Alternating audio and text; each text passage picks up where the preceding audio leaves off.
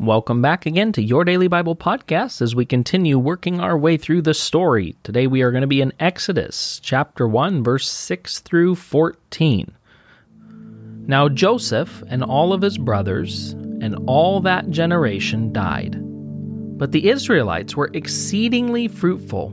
They multiplied greatly, increased in numbers, and became so numerous that the land was filled with them. Then a new king, to whom Joseph meant nothing, came to power in Egypt. "Look," he said to his people, "the Israelites have become far too numerous for us. Come, we must deal shrewdly with them, or they will become even more numerous, and if war breaks out, they'll join our enemies and fight against us and leave the country." So they put slave masters over them to oppress them with forced labor, and they built Pithom and Ramesses as store cities for Pharaoh. But the more they were oppressed, the more they multiplied and spread. So the Egyptians came to dread the Israelites and worked them ruthlessly. They made their lives bitter with harsh labor in brick and mortar and with all kinds of work in the fields. In all their harsh labor, the Egyptians worked them ruthlessly.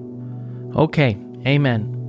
So God's people have gone from a place of real provision and blessing to living in the land of Egypt, to having the choice land, to being enslaved and treated, as it says, harshly and ruthlessly. What a change! And can you imagine how challenging this is for God's people?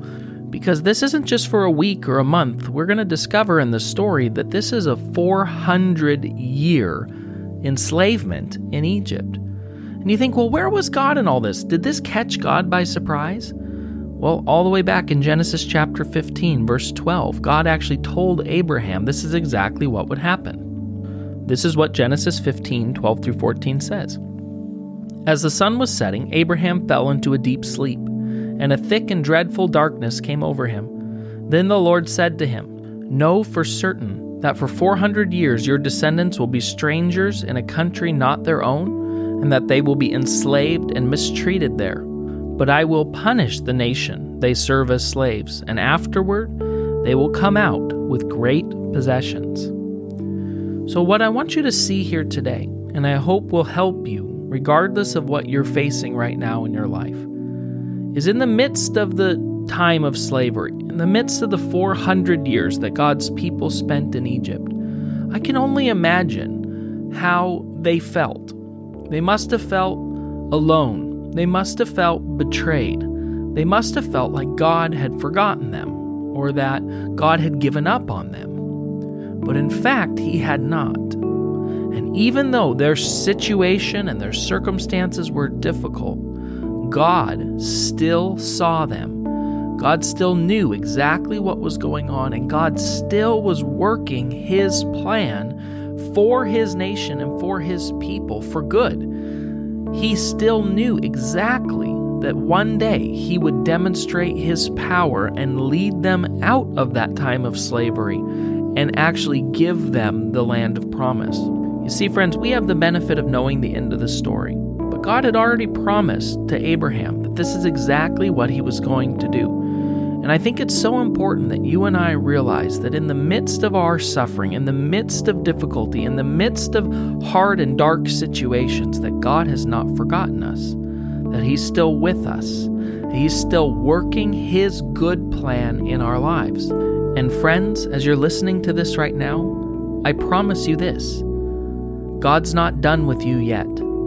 God has not given up on His plan and His purpose for your life. No matter how dark, no matter how bad, no matter how far away from that plan you may be living and sitting right now, God's desire is to bring you out of the darkness, to bring you out of this time of difficulty, to set you free. He is the God who brings freedom to captives. So I want to encourage you today, friends, don't give up. Trust in God. Cry out to God, because He surely will answer. Let's pray. God, I thank You that You hear us right now. I thank You that You are near us right now. And I thank You that You are powerful, wise, in control, able to rescue and save, able to do all the things you promised that you would do. So we, as your kids today, we ask you, God, to come into our situation, come into our circumstances, come, bring freedom.